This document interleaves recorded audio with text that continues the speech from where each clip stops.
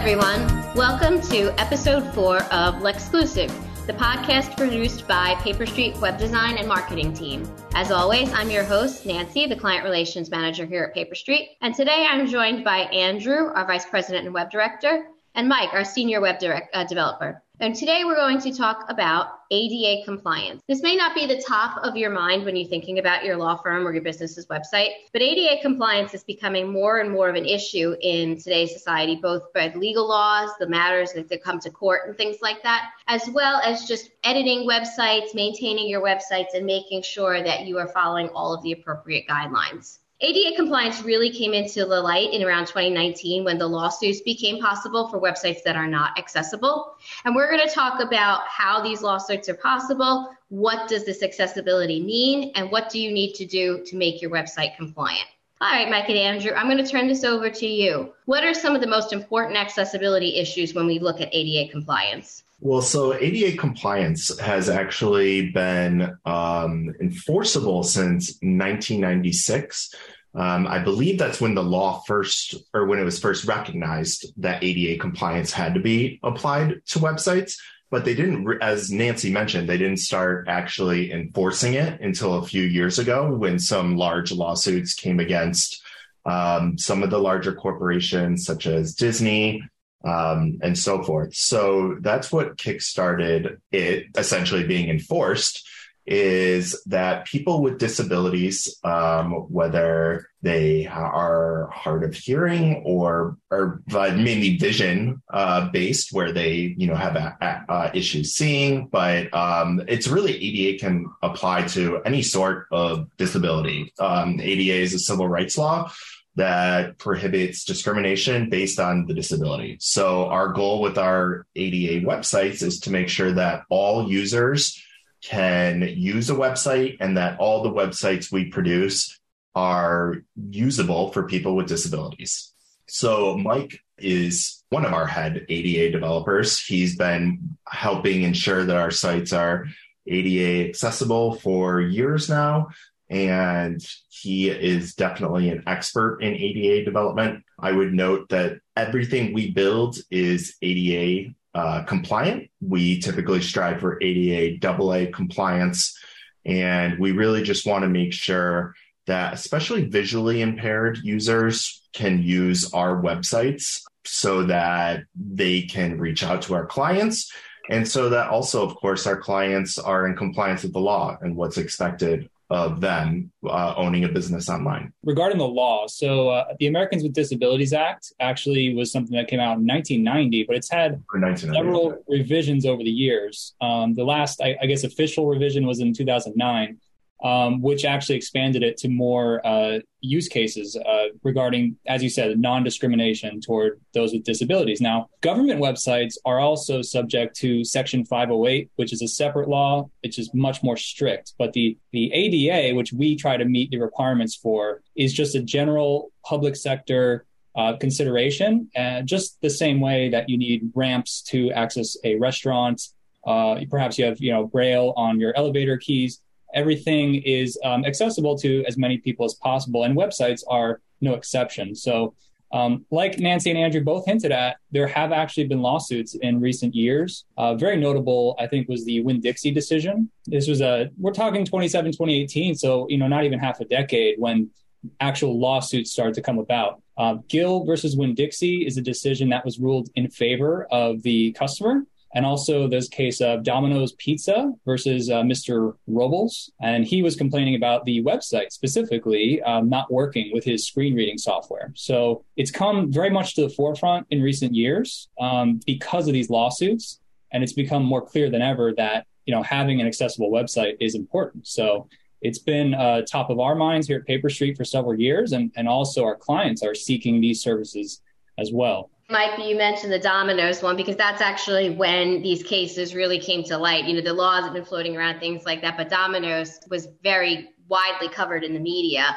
And then shortly thereafter, there were lawsuits against Netflix and Beyonce. So the Domino's case really opened up everyone's eyes to these kinds of cases and, moved them forward. But, I think really what's important to realize here is that even beyond the lawsuits and, the potential for violations of laws, you can have visually impaired or hearing impaired or even people with physical disabilities who may need your services as a lawyer. And since that's Paper Street's clients, you're providing a service that helps people. So even on a higher level than just adhering to the law, it's important to try to make sure that your website is helpful to the people who need your services, and is readable, is auditable, is compliant with software and things like that. So it's just really for the greater good to have this ADA compliance with your website.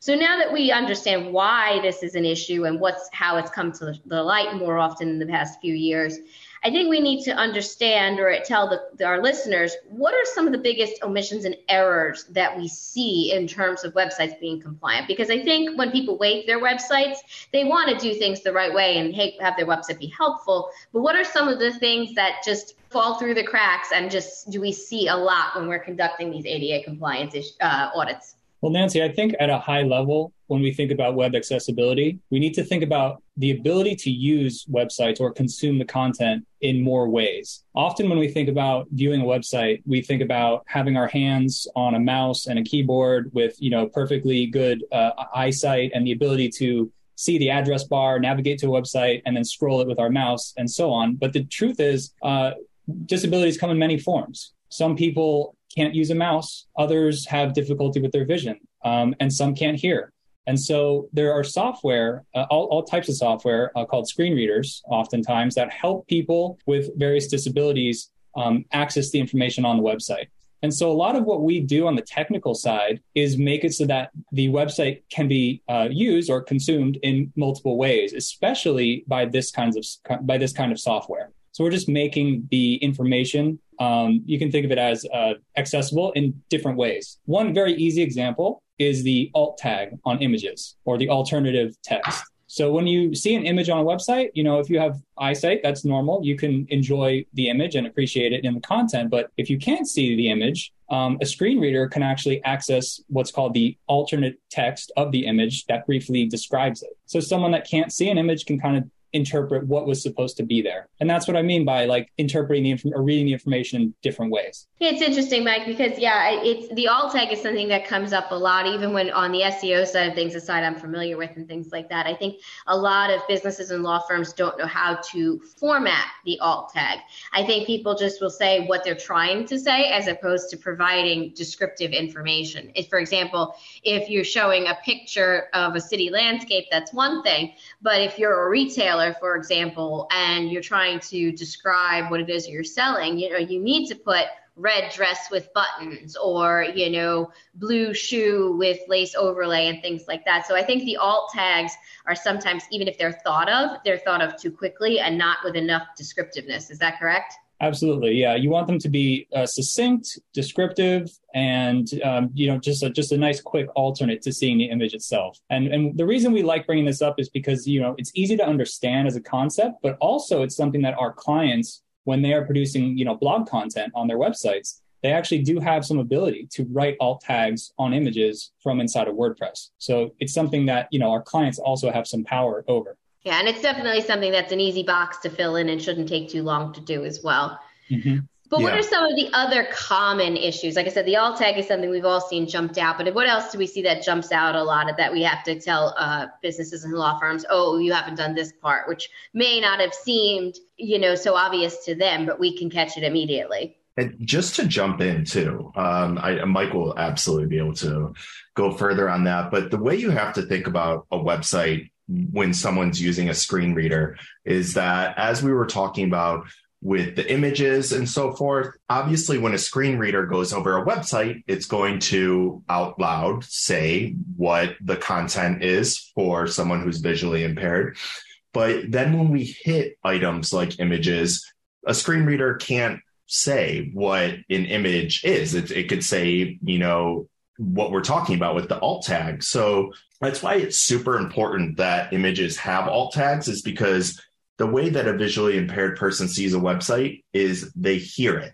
And that's what the whole purpose of the screen reader is it goes through everything. It will go through your content. Content's very easy for a screen reader to say out loud what the content is because it's reading it out loud. But then when it hits images and maybe a video, because alt tags don't apply to just images. It also may apply to a YouTube video that you have, or, when it goes over the YouTube video, you can add an alt text to say what the video is about, or a background video. Many law firms are now using background videos on their website. So it can say the video here in your banner area is, let's say, for example, a personal injury victim who was hurt in a car accident, or whatever it may be. So you really just have to think of the website for someone who is disabled it's just going to be what the screen reader can say out loud.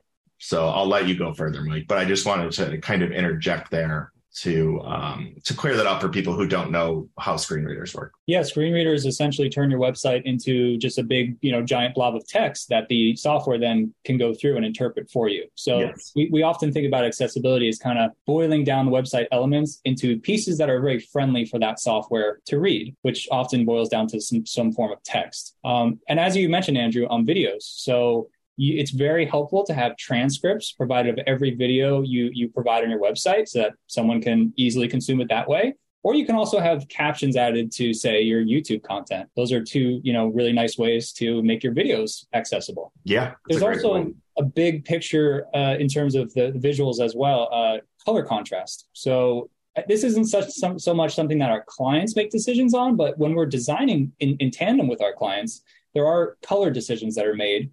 And sometimes the colors can, not clash, but not clash enough in terms of they don't have enough contrast to make text readable on top of backgrounds. And this is something we see all the time, not so much on PaperStreet sites because we're doing a better job with that. But if you browse the web, you'll find many instances where design decisions were made more so in favor of visuals appeal, or maybe just, kind of looking trendy. But it's not so much in terms of readability. And you might struggle, even if you have fairly normal eyesight, to read content. But if you're someone with a visual impairment, this content can be totally inaccessible to you. So color contrast is something our design team is well versed in, but it is a really big contributor to every piece of the website experience. Yeah, absolutely. And to add on to that, like we were talking about with video and podcasts and so forth, it's not just people who are visually impaired. It could be people who are hearing impaired. So they might be watching a video and they can't hear the audio on it. And so as Mike was saying, having a transcript of your videos or podcasts is a great idea, because they can then be able to digest that content as well. So, we talk a lot about, or so far we've talked a lot about people with vision impairment, but it's really also hearing. It could be people who have, other forms of physical disabilities where they might not be able to just interact with the website the way that another user may be able to. Yeah, and another example that actually our clients do have some control over is when you're producing content, you want to stay away from justified text. Now, you might not think much about that. It kind of makes the text centered in a way, and so it's even on both sides, the left and the right. But what happens in the process of making it so that you're perfectly even on the sides is that you get these weird spacing differences between the words in the body paragraph. And for people with certain reading impairments, those gaps can be very disruptive. So in general, across all of our websites, we try to avoid justified text. So, just breaking down all these little examples, things you might not have considered, but that's another one for you. Just stay away from justified text. That's interesting, Mike. And yeah, getting back to the transcripts too, what I wanted to jump in with is, we're talking about this as in compliance with the ADA. And of course, that's the main goal, is to help people with disabilities and adhere to the law. But it's interesting because providing transcripts can help in other ways as well. For example, someone who may not be able to speak the language of whatever is the video on your website, if you provide that video transcript of the text, they can feed it into a translator app, or even just something as easy as Google Translate. So by doing something as simple as just making your website more usable in multiple ways, you could reach a bigger audience. So by having your transcript of a video podcast, if somebody does not speak your language, they can still use that to translate it as well. So it's interesting how a law that can be beneficial in one end can also actually make your website better for a larger population that may not have even been in consideration at the time. Absolutely. And that's a point we really should hit on too, is that when you make your website more accessible, you're kind of improving the whole experience for a wide range of people, not just people that may be impaired in different ways. I don't know if many people have done this, but you can browse websites with a keyboard too. If you press the tab key when you visit a website, you'll actually start clicking through the different links and interactive features on the website. And while it's not common that everyone does this, it can be helpful for, everyday anyone who are comfortable with a mouse. And so there are actually people that are disabled that can't use a mouse that rely a lot on the keyboard. And so a lot of what we do too is kind of enhance the website so that it can be used not only through a mouse, but also through a keyboard. And that pairs greatly with the screen reading software as well. Yeah. Do those work with mobile apps as well, Mike? So if someone were using, like, let's say a notebook or an iPad, are there tricks to help with the readability as well? Well, yeah, there's screen reading assistive software on those devices as well. That kind of goes through the same thing. It basically tabs through each of the interactive features on the page and describes it, like Andrew said, it through an audible format. So that, and then they can then say, click on that, or they can press enter key and follow. Or on the mobile device, it might be like a certain button, like, yes, that's the link I want. Tap on that. So exactly. So then this requires ADA compliance to not just the website, but where it presents itself on a phone or a tablet. So it's just a bigger picture overall. Exactly. And so many people are using, these mobile devices now. All of our ADA principles that we follow apply on those devices as well. Yeah, absolutely. So the way that we code it for desktop, that we've kind of been talking about now, will apply, as Mike said, to mobile, tablet, and any device that someone has this type of software set up. We've talked a lot about the mistakes to avoid, but are there any other compliance tips that people who may be designing their own website or not working with a firm like PaperStreet that does these things, are there things to look out for that's an important compliance tip that's not necessarily a mistake, like something that people should do that they may not have thought of? Yeah, when you're producing content, this is something we haven't mentioned, but we covered justified text, we covered alt tags on your images that you might add to your content, but you write headings in your content, right, to kind of break up the content. And you need to consider not just like how the heading looks in terms of its appearance or size, but also you want to kind of break your content down into a sort of hierarchy so that the larger headings, which would be like the heading level 2, we call it, then they go down from there. The heading level 2 is like kind of a top level heading that you would use to break down a big chunk of content.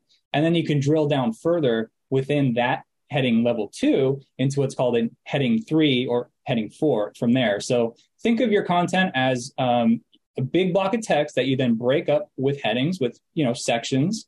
And then the heading level 2 is what you want to use the most. And what this does is it kind of provides the screen reader with checkpoints within your content to sort of say, this is the main topic of this block of text, right? And then if you want to drill down further, it'll go to the H3 or the heading level 3.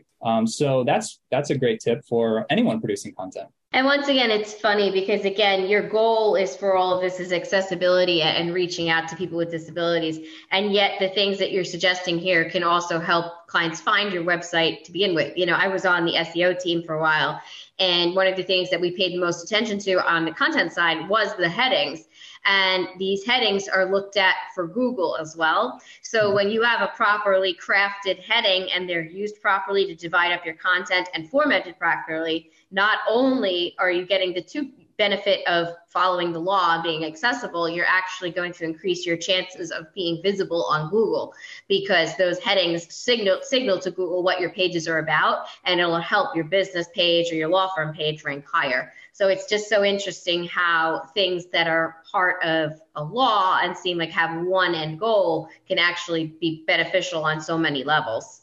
Absolutely. Yeah, building a great website that's usable for everyone is beneficial in many, many ways, like you said, including SEO and really making sure that just everyone who visits your site can use it. It's a win-win for everyone. Mm-hmm. Mike, I had seen some of the articles that we had written on PaperStreet about these ADA compliance tips, and I saw something about using the fonts and things like that when you're writing your text that people may not have been aware of. But like, for example, bold, italics, and underlined, those aren't always encouraged for ADA compliance. Is that correct?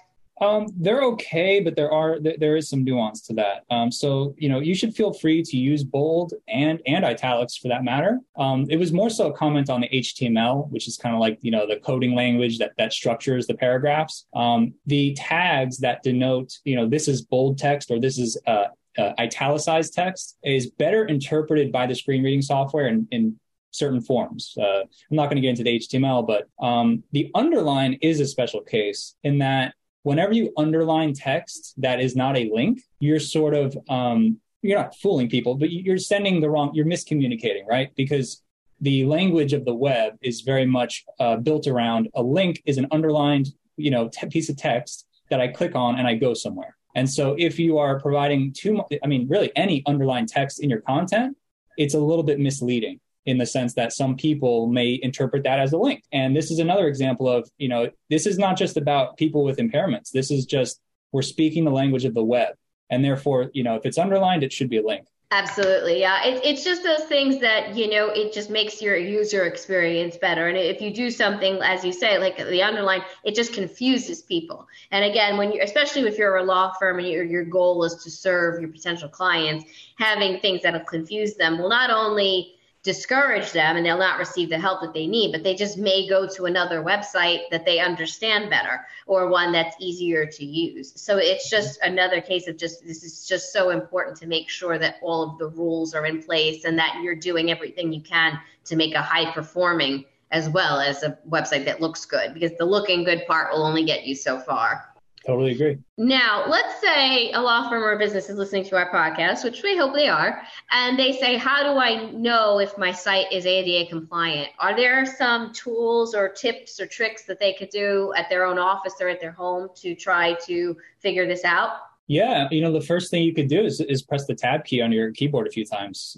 Sounds funny, but if you don't notice anything being focused, which is like you'll see a little box drawn around it, that's a very quick sign that the website is probably not accessible, because there should be some element of focus and being able to see what is the focused element as you tab through the page. So hit tab a few times on the website. If you don't have any focus indication, that's probably a red, flashing light that your website is not accessible. And then we could talk about the tools. My favorite tool, what we use a lot for just like single page checks, is called Wave, or provided by WebAIM. That's the company. You can easily Google that for the Wave WebAIM tool. And what this does is it just scans the page really quickly and identifies errors with ADA and also warnings with ADA. It flags all kinds of, it's very technical sorts of things, but you can just, as a rough gauge, kind of measure, how accessible your website is with that tool. And it's free and it works quickly. That tool is great. As Mike said, Wave is pretty much the industry standard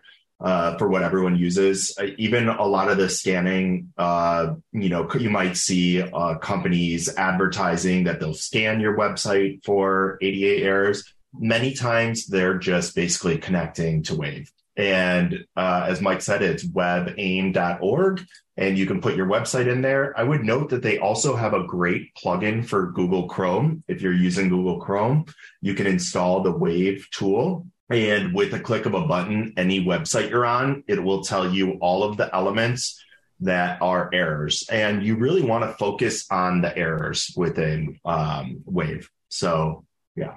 And for those of us who are less tech friendly, when you say WebAIM, how would you spell that? Well, to get to the actual Wave tool, you'd go to wave.webaim.org. And so wave.webaim.org. Yep, exactly. And that is the parent company is WebAIM, and they do an excellent job. It's a completely free tool. And yeah, it's a great resource to have for testing for ADA compliance.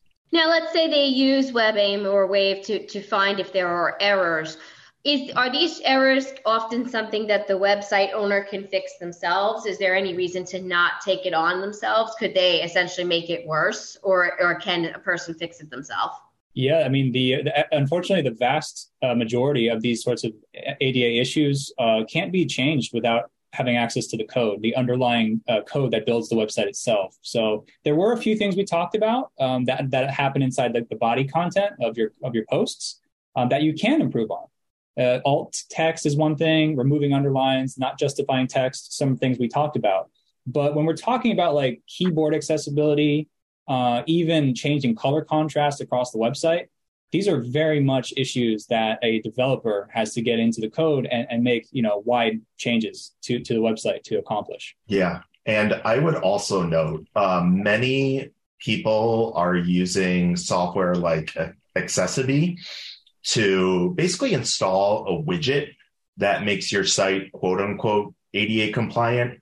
But really what that's doing is just adding a very heavyweight automated tool to your website, and it doesn't actually fix any of the code that's not ADA compliant. It just adds basically an automated script to the site to try to make it ADA compliant. It's kind of like a shortcut that we're seeing a lot of people use to get around actually building an ADA compliant site, because of course it's much easier to just install a plugin and be done with it. But the major caveats of using Accessibility or a service like that is your code and your website is not actually ADA compliant. Another huge caveat is how much this decreases your speed and your load time for SEO. So a script like this will greatly slow down your load times, which is extremely important for your Google page speed. So we highly recommend not using that plugin. And if you do want to use a plugin to make your website ADA accessible, let's say you're a business owner and don't perhaps want to have a developer fix it, just be really aware that your SEO rankings could definitely take a hit because the website's going to be loading much slower and it's not true ADA accessibility. And then it just boils down to if your website's slower, you're going to lose users because nobody has the time to do that, especially if you're multitasking, you're at work trying to contact the lawyer quickly, or you have a minute between picking up the kids. If your website's taking a long time, it's going to just be a negative experience all around. Yeah, absolutely. Andrew mentioned something very usweul there, which is that there are these kind of like, patch it in sort of fixes, but they're not genuine fixes because the underlying code is not changing. So, we're not trying to take shots at these tools because ultimately they probably do provide some bells and whistles to technically improve your ADA compliance. But it's better to have, the actual website itself pointing it truly in the point of accessibility. So, yeah, I agree with you. Well, I hope we've done a good job of helping the public understand ADA compliance. Admittedly, I didn't know everything that you both talked about today, so I learned a lot, and I hope our audiences did too. And like I said, ADA compliance is such an important task. We want to help businesses and law firms make the disabled population able to view their site and use it properly, not just for the law, but just to be truly helpful and a better experience for everyone. So I thank you, Andrew, and I thank you, Mike, for joining me today. And I hope our listeners learned just as much as I did. Thanks again. Yeah, thank you very much. Thanks, everyone. Talk to you next time, Paper Street listeners. Bye-bye.